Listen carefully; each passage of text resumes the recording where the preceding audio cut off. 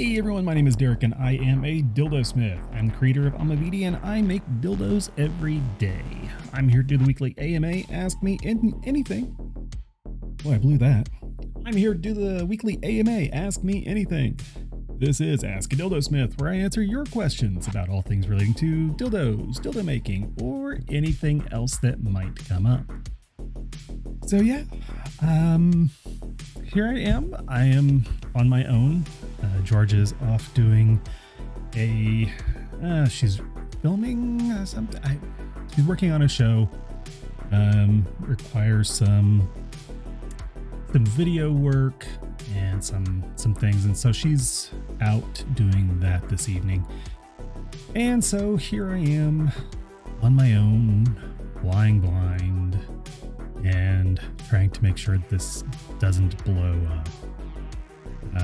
Actually, you may have noticed as that scene transition happened, went through and did some changes to the backgrounds and some of the layouts and kind of just spiffed things up a little bit.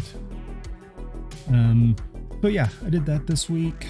I think I mentioned got a little bit of new equipment. Let me switch over to that one.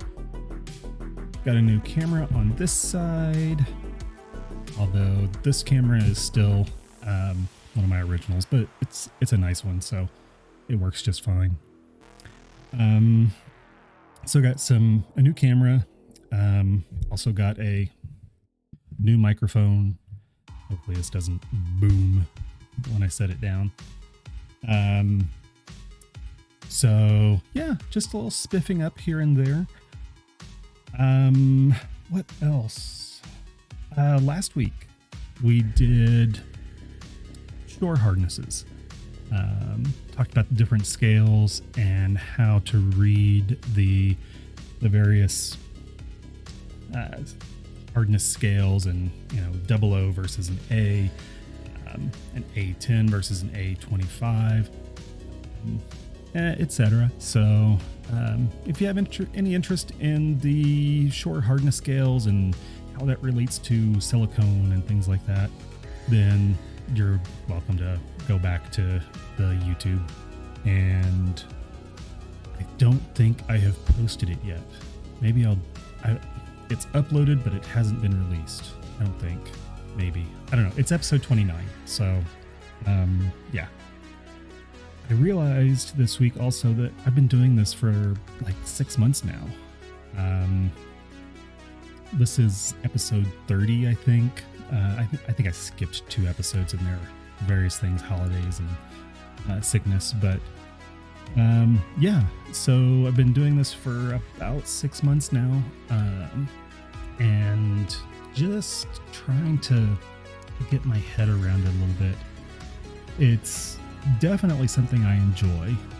It's something that is very much out of my comfort zone, and it's something that I think is going to be, I have plans for it that could make it great again.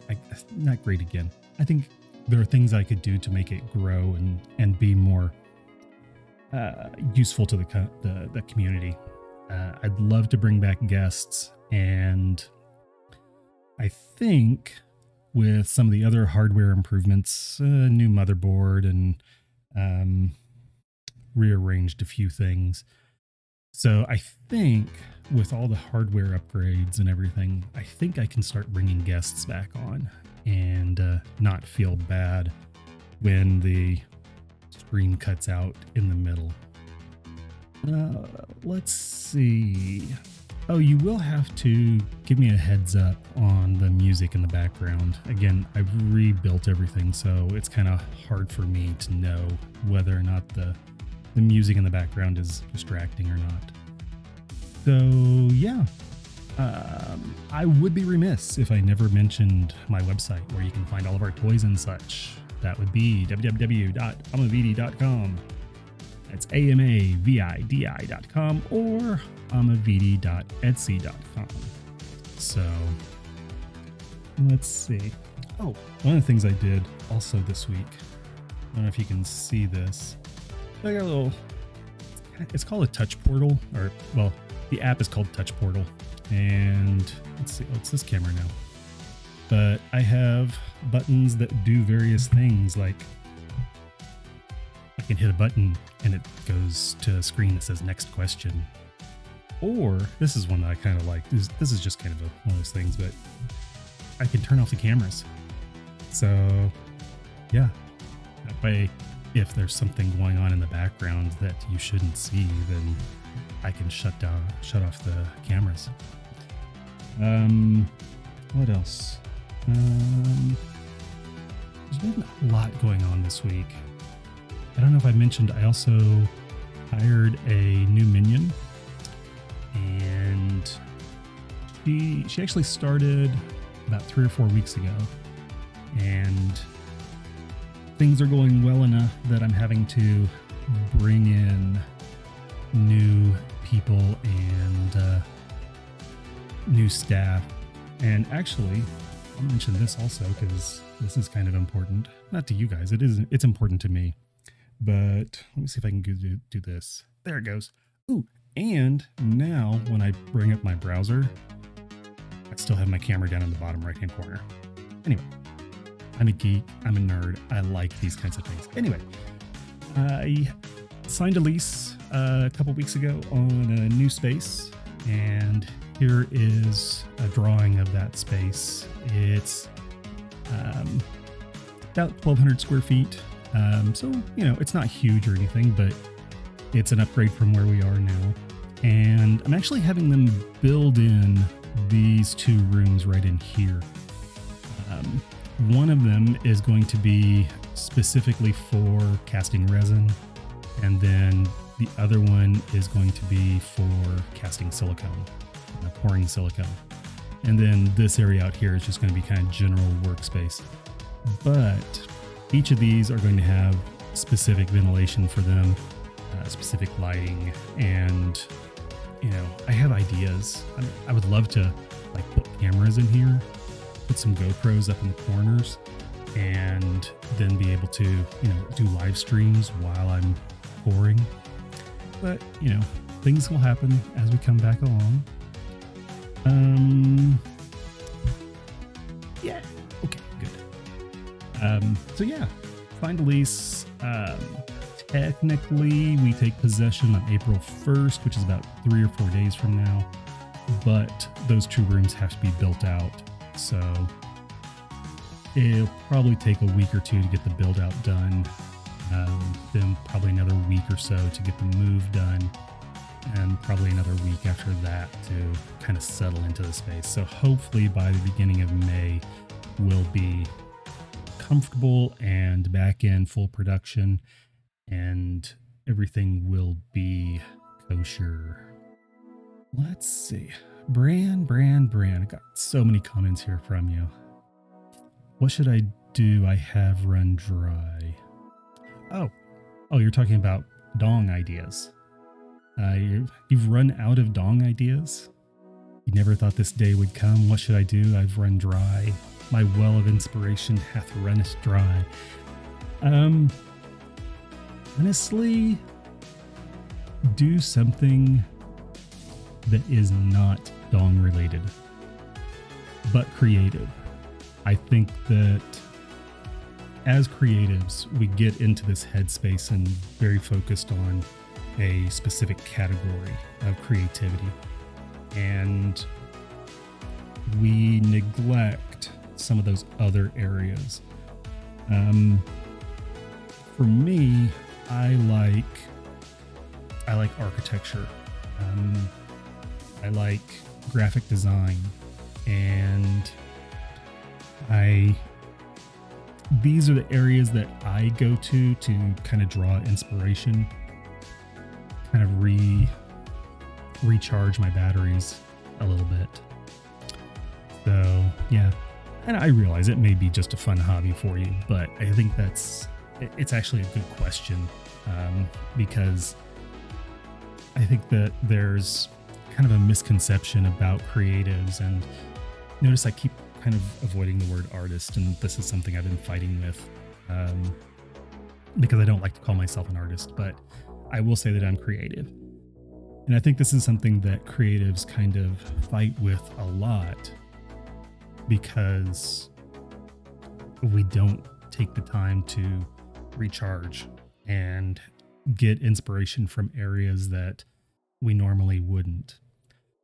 So, yeah, I think that, and I realize, like you said, this is just a hobby for you, but I would say you can go to a museum.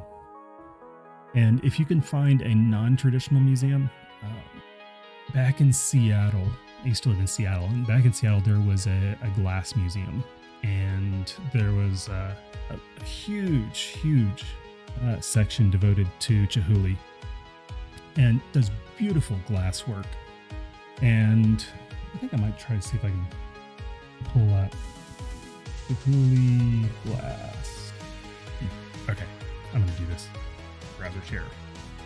All right, so these are some of the works of Chihuly, and it might be kind of hard to see, but you know, this is all glass up here. All of this is glass. This was something I've loved. It was a hallway that you walked down, and the ceiling was glass, transparent glass. And there was a lot of his artwork, his glass work, laying on top of you. So it was like this interesting, you're walking in this hallway and you're just covered in this glass. It was just absolutely gorgeous.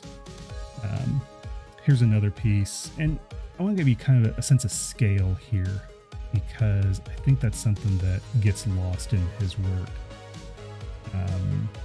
A lot of it, this is not the best, but you can kind of see it here. But, you know, these windows here, let's see if I can do this, view image. These windows here are probably 8 feet tall, 6 to 8 feet tall.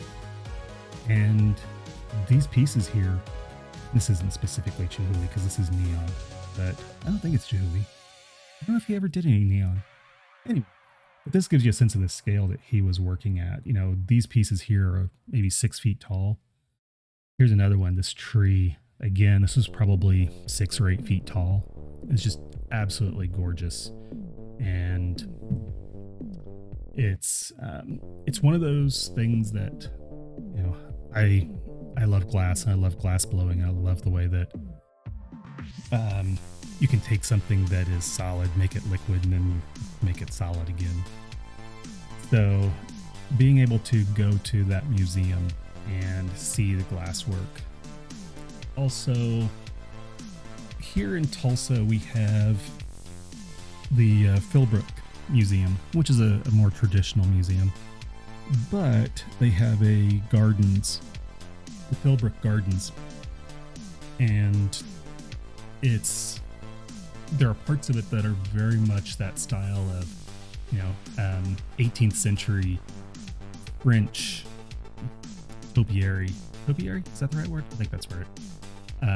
Where the hedges and everything are very strongly sculpted, and it's absolutely gorgeous again. But, you know, these are the areas that I kind of try to push myself into, because they have nothing to do with the silicone casting world. All right, let me scroll back up here through the chat a little bit. Thank you. I do appreciate that. You call me an artist. It's just a word that I struggle with. I joke that I can't be an artist because I survived my 30s.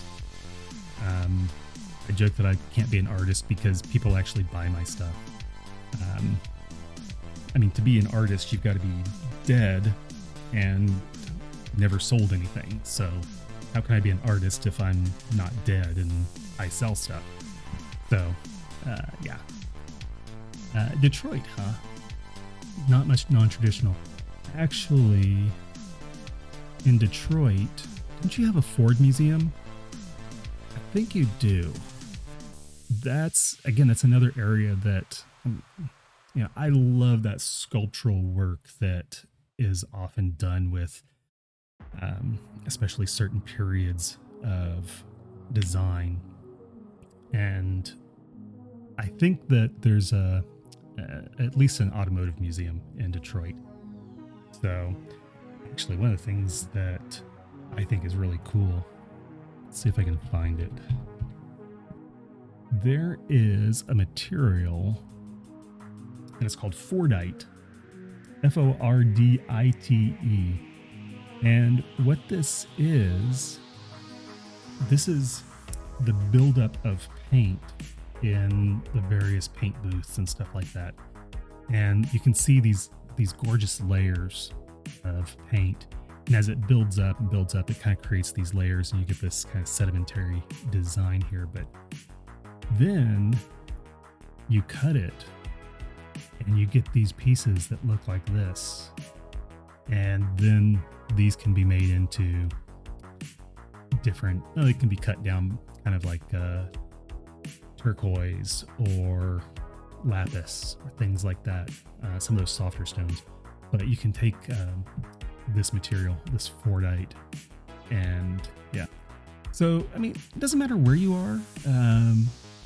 Detroit, I'm in Tulsa, Oklahoma. All right. So we're not exactly the bastion of the art world here, but I can find it. Let's see. Get back to here. All right. I think one of the things I'm going to do tonight is I'm going to go back through.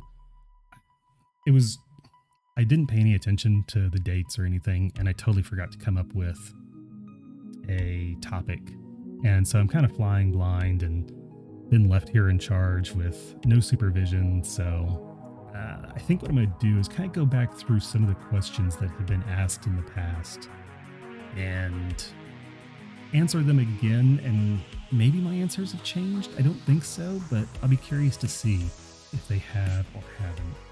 Now, before I do that, I want to jump over and make sure that I'm able to see all my notifications and if there are any questions or anything else that I need. So, questions that have often been asked, and I might fly through them, I might dive into some of them, but we'll see. All right, Bran, talk about good designs versus bad designs. You're talking about specifically about dongs, dildos, or are you talking about cars? Because I think there are some car manufacturers who actually do a really good job with design. It's actually one of my fascinations is with how companies and manufacturers specifically kind of come up with their design language. Lamborghini is easy. Ferrari is fairly easy. You see a Lamborghini, you know it's a Lamborghini. You see a Ferrari, you know it's a Ferrari. You see a Rolls Royce, you know it's a Rolls Royce.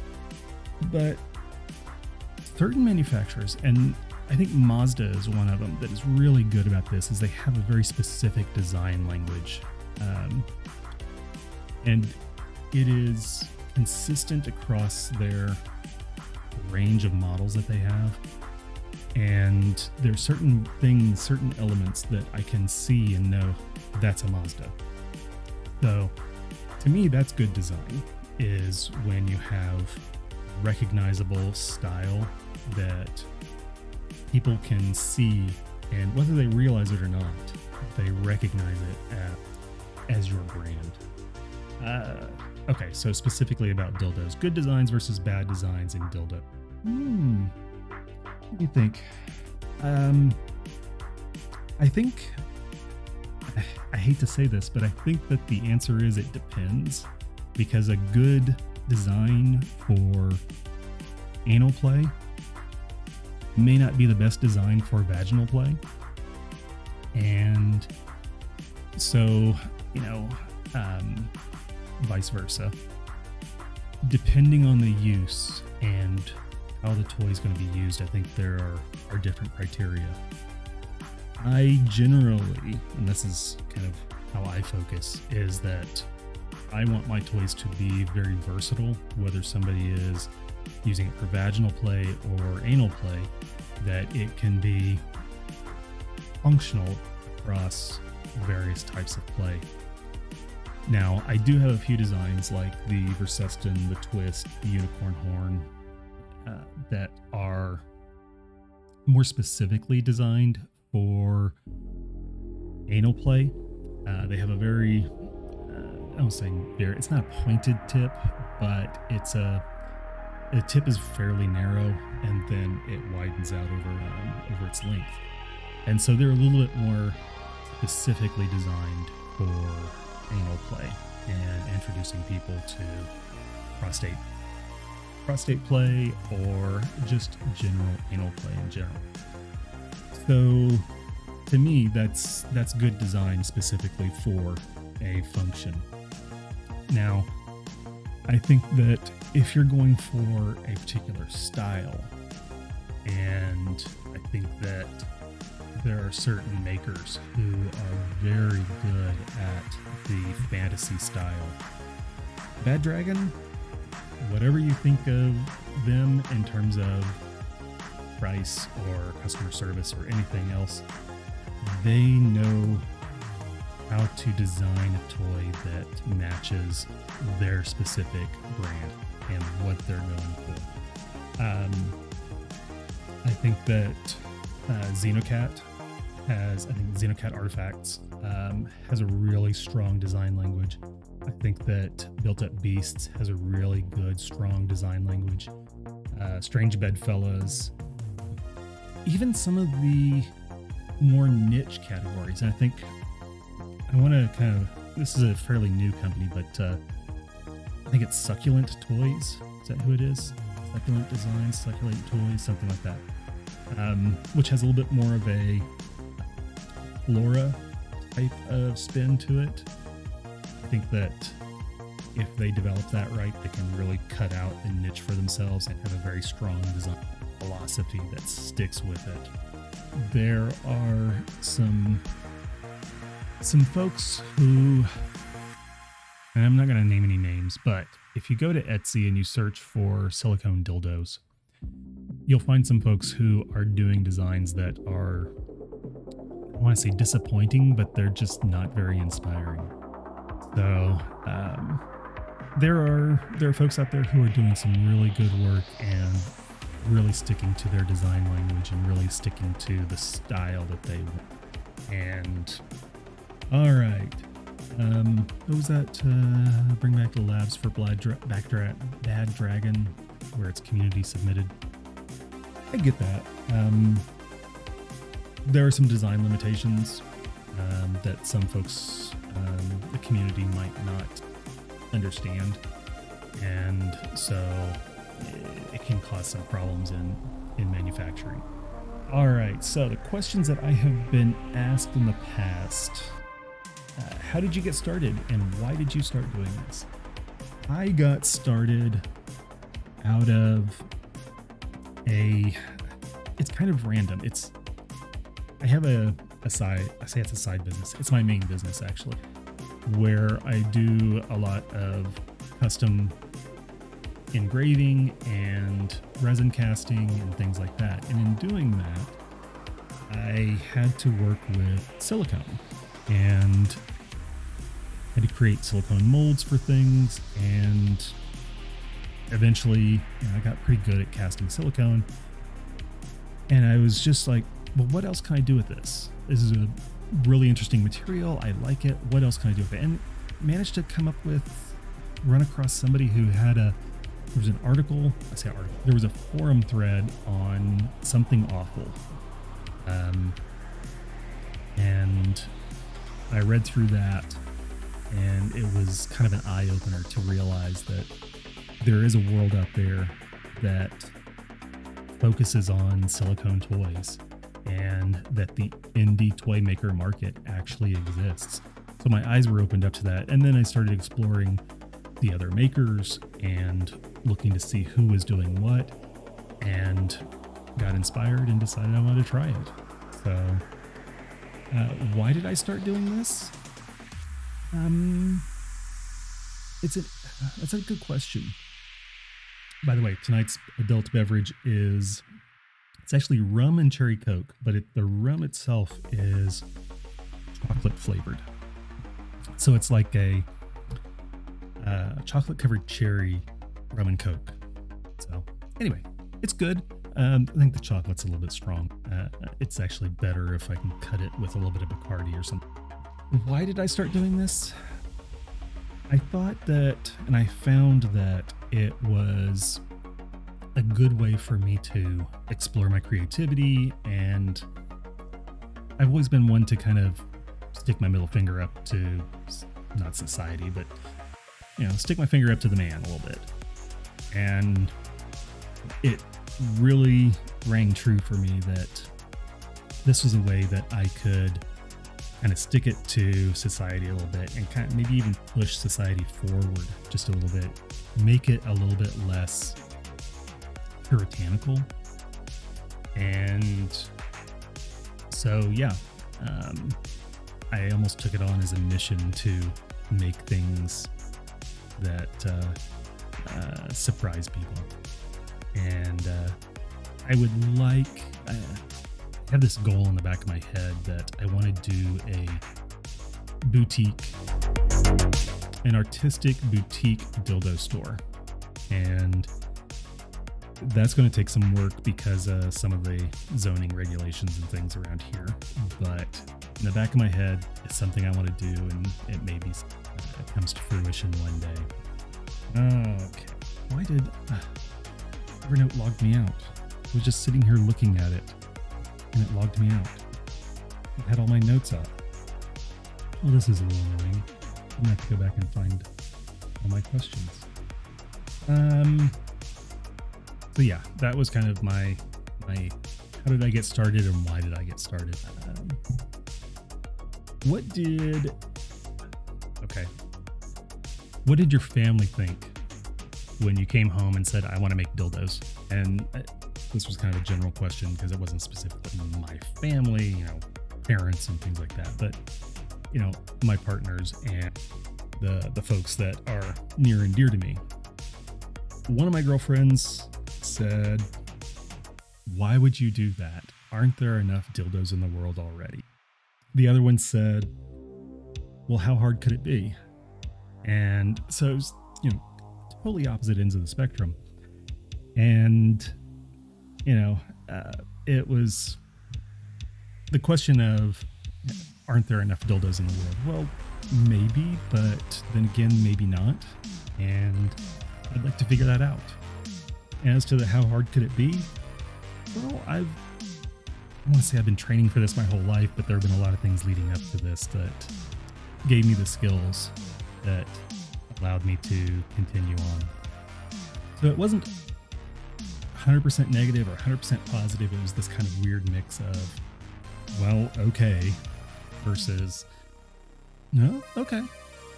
And so, yeah. Now, a while after that, I told my parents about it. And my dad loved the idea.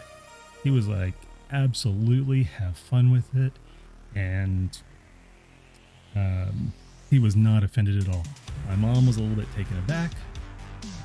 She was not quite, wasn't really ready to have conversations about sex with her son, but it was something they eventually came around to. My dad jokes that I'm building a dildo dynasty, and I wouldn't argue with that. I wouldn't say that's completely wrong, but it's slow going. But we're doing very well in terms of we're getting the product out there, people are enjoying it, and we are exploring and developing new processes and things like that. Even to the point of dual density designs. I think I'm not going to flog this completely, but like this one, this is actually a gibless, but this is a gibless in a dual density design that, the core of it is very, very stiff. I can barely squish down here.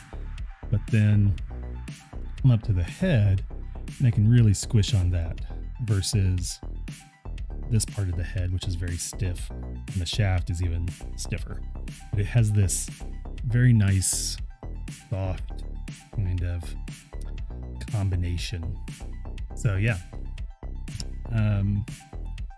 we're still experimenting and we're still developing and pushing ourselves to try to do better. Let's see.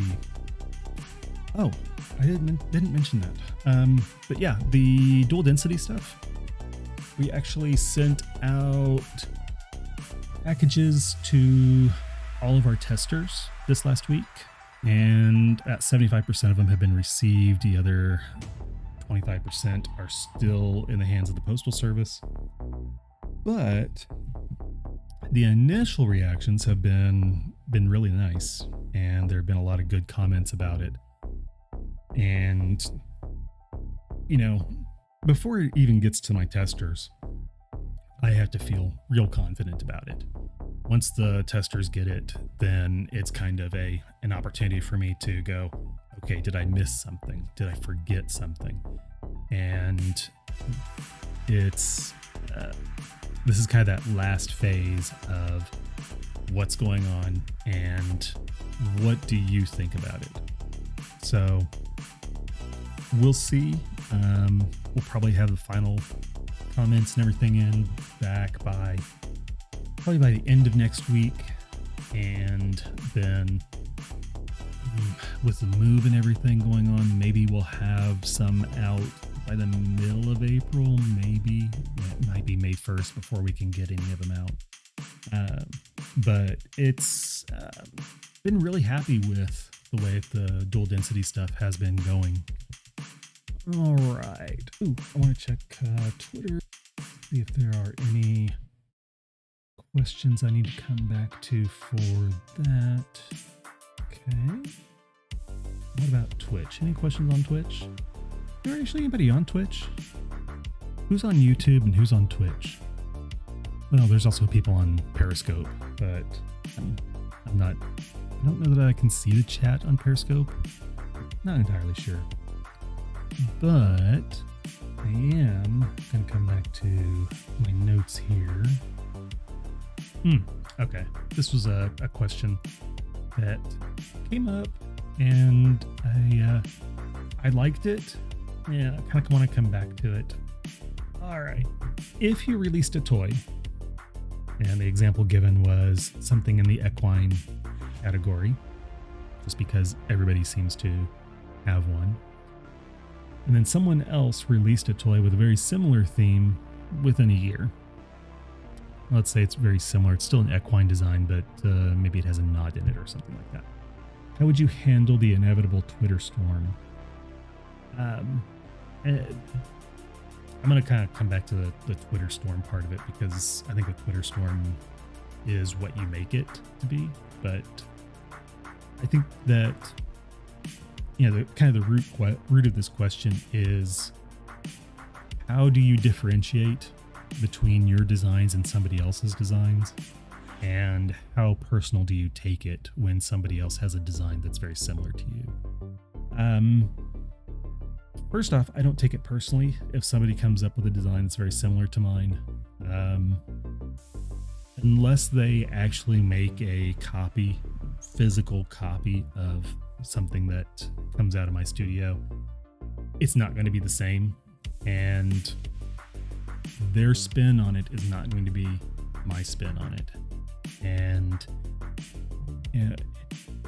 I can't get too upset if somebody else comes up with a design that's very similar to mine, just because, I don't know, all I can say is that it's not my design and it's not my product. And so no matter how similar it is, it's still going to be different. And I'm okay with that. Kind of going back to one of my question my girlfriend asked is, isn't there enough dildos in the world already? Well, the same question could be asked, Aren't there enough dildo designs out there already? No. I think there's a ton of room out there for people to come up with designs. I mean, at its root, what we do is we create objects that occupy a certain amount of space. And that's it. What you do with that concept, somebody like Funkit, where they have their no frills dough. I love that idea. And I point people to Funkit all the time when they say, well, I don't want to spend $100 or $150 or whatever the price is on a silicone toy. Great. That's fine. Doesn't bother me a bit. Check out Funkit and their no frills dough, and you'll have something that's safe, something that is good quality, and something that is going to last. And at least use something that is made out of a safe material like platinum cured silicone. Try to stay away from the jellies and the TPEs, TPRs, etc. And I'm never really going to be offended unless somebody literally makes a casting of one of my toys. Then it's not going to bother me at all. So yeah. Let's see. Oh, the end of the question was, how do you handle the inevitable Twitter storm? I don't think that the Twitter storm is inevitable. People are going to have their opinions and they're going to express them, and Twitter is a great place for that. But I don't think it has to be a Twitter storm. I don't think it has to be a contentious interaction among folks who are in the community. Block molds or glove molds? I use almost exclusively glove molds. I have one design that was originally done with a block mold, but we redid it with a glove. So I am a glove mold guy.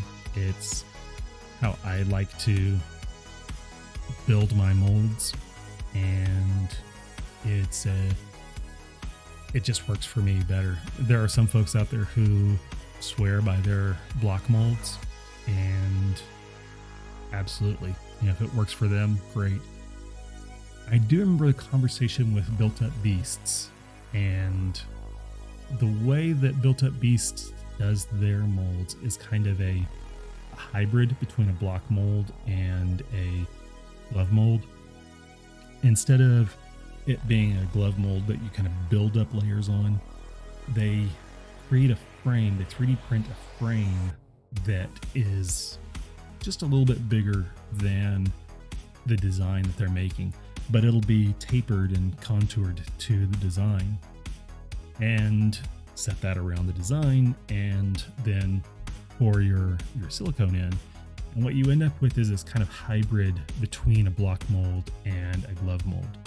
You don't have the immense material invested like you would a block mold, but you have a little bit more stability than you would with a glove mold. Excuse me. So that's one that there's kind of three ways of doing it: block molds, glove molds, and this hybrid that's kind of in between. So yeah. What else? Should probably check. Actually, anybody out there on YouTube, Twitch, or anything else, there's some questions in the chat. I will try to make sure that I get to them. And I'm kind of I'm flipping back and forth between YouTube and Twitch and trying to keep myself organized. So let's see, what else? Okay, this was another question I get asked a lot. What software do you use? I do all of my 3D printing. I do all my 3D printing now through with my Prusa Mark 3S, Mark 3S Plus, I think it is now. So, I use the Prusa software to do my slicing and my 3D prints. My 3D modeling, 3D designs are done either in Fusion 360 or ZBrush. I think that they each have there are certain areas that they are very strong at. Fusion 360 is great for, I want to say, mechanical or architectural style, while ZBrush is much better at organic shapes.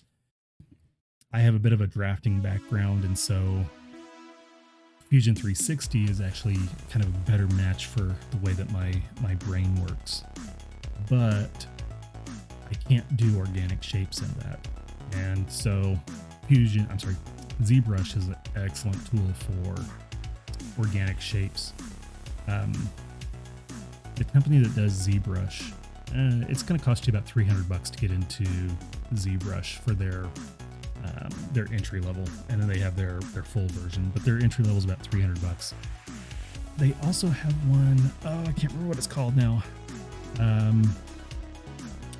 but they have software that I kind of abandoned, but it still works. It starts with this.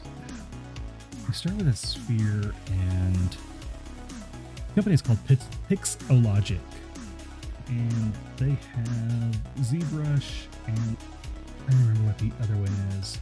I've lost it. Maybe I can find it. Sorry, I get distracted sometimes. Is there a website for? There is, but I can't. Sculptress. That's what it was. Yes, Brand Flakes. Awesome. You should be looking at the chat. You guys know stuff. Sculptress is actually really good as well, and it's free. I have had it crashes a lot for me, but for some folks it works great. So yeah, my software, Fusion 360, which is free. ZBrush from Pixologic, which is, they have their free version for trial, and then the core version is $300, and the full version is like $800. But if you buy the core version and then later upgrade to the full version, they give you credit based off your initial purchase. So at least you're not spending $1,100 to get the full version of the software. Okay, here's a question. What have you tried and failed at? And this is a question where my answer is going to change, because I remember answering this first. I wanted to do dual density toys, and remember when this question first came in, that was my answer. And here in the last couple months, we've figured out how to do dual density toys. And so, yeah, my answer is going to change there. It's no longer the dual density stuff. So what have you tried and failed at? I cannot design a butt plug for my life. I have ideas, and for whatever reason, I cannot design a butt plug that matches what I think about, what the ideas that are in my head. And so, yeah, I continually fail. I've probably done 10 different plug models, and I'm still not satisfied with any. So, yeah, that will probably be my next project in terms of something that I've failed at, and I want to try to become successful at. Oh, misconceptions about being a dildo smith. I think that people think of dildo smiths, those of us who are in the indie toy market and make toys, I think they think of us as these ultra sexual beings, or these people who constantly have sex on their brains. And I don't think that's the case. At least it's not for me. For me, being a dildo smith, making dildos is a creative outlet, but it's not. Oh geez, I'm gonna say this, but it's not quite right. It's not a sexual outlet for me. It's not something that revs up my engine. I think that one of the things that maybe one of the things that are kind of misperceived is how we talk about it is probably one way of answering the question. When I'm talking to one of my employees about an idea, it is almost mechanical in a way. Our discussions are they may be very in depth, but they're completely divorced from the sexual aspect of it. We don't sexualize it, maybe a better way of putting it, because we are still talking about sex, and we are still talking about how we expect a toy to be used and how we expect somebody to enjoy or missed it. But we will talk about how we expect people to enjoy the toy, which is going to involve sex. But it is not sexualized for us. It's very easy for us to talk about, vaginal uses, anal uses, cock rings, dildos, all of these things that they're not sexualized. I'm going to use a parallel. In a previous career, I was a jeweler, and we did custom work, we did custom designs, but we're working with gold, silver, platinum. We're working with diamonds, rubies, emeralds, sapphires. This stuff that is thousands of dollars. And at first I was just like, oh my God, I've got $5,000 worth of whatever sitting in front of me. And then slowly but surely it became a thing. It lost its value in a sense. It didn't have the same, I didn't perceive it the same way. And, dildo making is kind of the same way, is that, yes, we're making these things that we expect people to use sexually, but for me, the discussion about them has nothing sexual about it.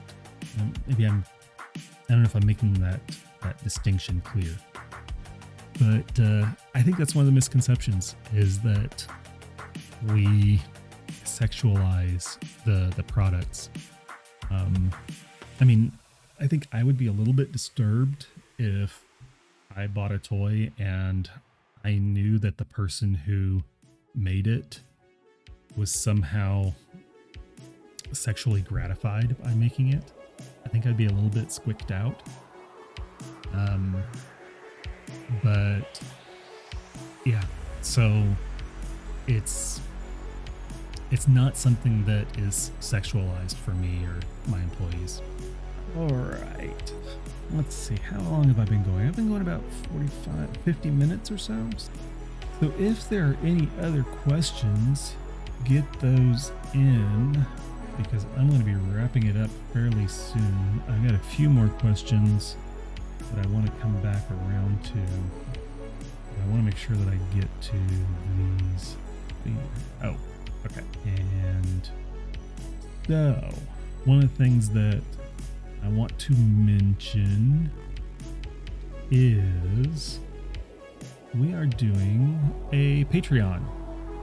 You've heard me mention it before, but I wanted to mention it real quick because it is, if you are interested in getting in early on any of the dual density toys. Let's see, it's the 28th now. If you are a patron by the 31st at the Flourish level or the Flourish International level, then we will send you a dual density toy. So all of the patrons for this month are getting dual density toys. And actually, I think some of them may actually have them in their hands by now. But yeah, if you want to get in early and get a preview of what the dual density toys are like, then jump on over to patreon.com/Amavidi and get in at the Flourish level, either the $40 or the $60. The $60 is the international version, and literally the only difference between the two is that I have to pay for shipping, and it costs me about an extra $20-25 to send something outside the United States. So yeah, if you're interested, jump on over there and you can get in, and I don't know, it's not a hard sell. I mean, if you want in, you want in. If you don't, you don't. Not going to hurt my feelings. I think it's a great way to kind of build your collection. I think it's a great way to experience and find things that maybe you wouldn't have seen or tried in the past. But I mean, it's up to you. I'm not going to drive it home. You've got to get in on the Patreon. Let's see. Okay, final question. How do you determine pricing, and what, if anything, do you say to the people who say it's not worth X number of dollars? All right. So, how do I determine pricing? There's a lot of math that goes into it, and there are a lot of things that I've done in the background. So, I realize that it costs me approximately $30 an hour to have an employee in my studio. And that's rent, that's electricity, unemployment, all of everything in. It's about $30 an hour to have an employee in the building. So I know that base level. I know what my costs are. I know what my expenses are. And what I have found is that for me, and this is specifically my scenario, I'm going to start my pricing at somewhere between $8 and $10 per ounce. So if a toy weighs 8 ounces, then it's going to be probably about 60. If it weighs 10 ounces, it's probably going to be 80-ish. I think there's some scaling that happens now that I have a second employee. It doesn't cost me $30 an hour per employee. It cost me $30 an hour for the first employee, and then about another $15 to $20 an hour for each subsequent employee. So if I have 2 employees there, it costs me about $45, $50 an hour just to have them there. And so as I am increasing my staff, I think that that's going to allow me to become more efficient in terms of creating, to become more efficient, and that will have an impact on making pricing. I can be a little bit more aggressive with it. So maybe instead of $8 to $10, it's $6 to $8 per ounce. And like I said, there's some scaling that happens there and makes it just a little bit easier to be more aggressive on my pricing. So, where I'm going to start is $8 to $10 per ounce and go from there. Sometimes, if it's a really simple pour like the dough, I'm never going to have a loss on a dough. I'm not going to have any flaws or any problem. So I'm probably not going to be at the $8 mark. But something like the Parabolica or the Versestum, it's a lot easier to have mistakes and have losses that way. So that will probably push the price towards a little bit more towards the $8 to $10. Now, to the question, what do you say to the people who say it's not worth X number of dollars? My response to that is, it's fine. That's great. I can point you to folks who make products that might be in your price range, Again, funk it with their no frills doughs. Or if you don't think that my designs are worth X number of dollars, maybe Built Up Beasts or Uranoscopes or Strange Bedfellas or Made to Wear. Maybe they have a design that you think is a good match for the price. And I'll be happy to point in that direction. It's not going to offend me if somebody says it's not worth that price. That's fine. That's okay.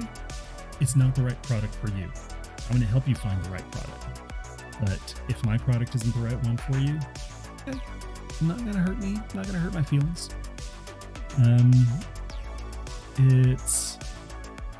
It's just not a thing for me.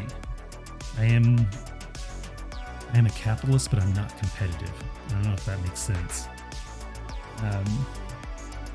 Yeah, I'm happy to sell my products. I'm happy to design towards an idea and hope that the market likes it. But if they don't, I'm more than happy to point them in the direction of somebody who's doing work that they might like.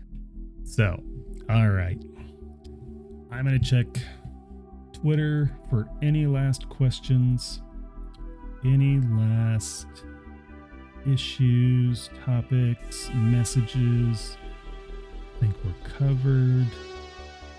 Anybody else have any other questions? Because if not, I want to wrap it up. Actually, what do you think of the new layouts as it kind of floats around? I actually like these. And, you know, I like the way that the parts just kind of float into their new position. And actually, watch the black logo here. When I switch over to this one, it still floats into position, but then it switches to white. And then come back here. So, then try that one. Yeah, there it goes. Anyway, I'm a geek. I like my things. I didn't actually get to use my... Actually, I did get to use my Touch Portal app tonight. When I switched over to browser share. Yeah, I was able to use it there. I kept forgetting to use my next question. I had a next question button. I should have been using that. Oh well, that's okay. So yeah, I think I'm about ready to wrap it up. Unless sometimes I wonder, I feel like I ignore Twitch a little bit. And I wonder if maybe the folks on Twitch don't actually get the attention that they deserve. YouTube's easy for me to keep up with. It has a nice way of sliding into my chat very easily. Twitch, I think I have to focus on it just a little bit. So yeah. Anything else? Bueller? Well, then we'll wrap it up. I have an outro button now. See? And it goes to this screen where the chat's still there, but the logo's real big and I'm gone. And this is usually where I just kind of wrap it up and say, thanks for joining me tonight, and I'll see you next week. Bye. Oh man, did you see the way that logo just kind of slides in when I go to the post show? And I'm back for just a moment. I just figured out that I can see the different users on Twitch. I can see the users that are in the chat. And I completely forgot. And I didn't even have a chance to say hello to the folks that are in the Twitch chat. Because we've got Have This Too. I have this. And then we got Eldelara. Lurks. Is that lurks as in lurking because you don't say anything? Okay. And Pietus. Pietys. Pietus. Hi guys. I say guys. I assume some. But yeah. Alright. Anyway, I appreciate everybody joining me this evening, and we will do this again next week. Bye.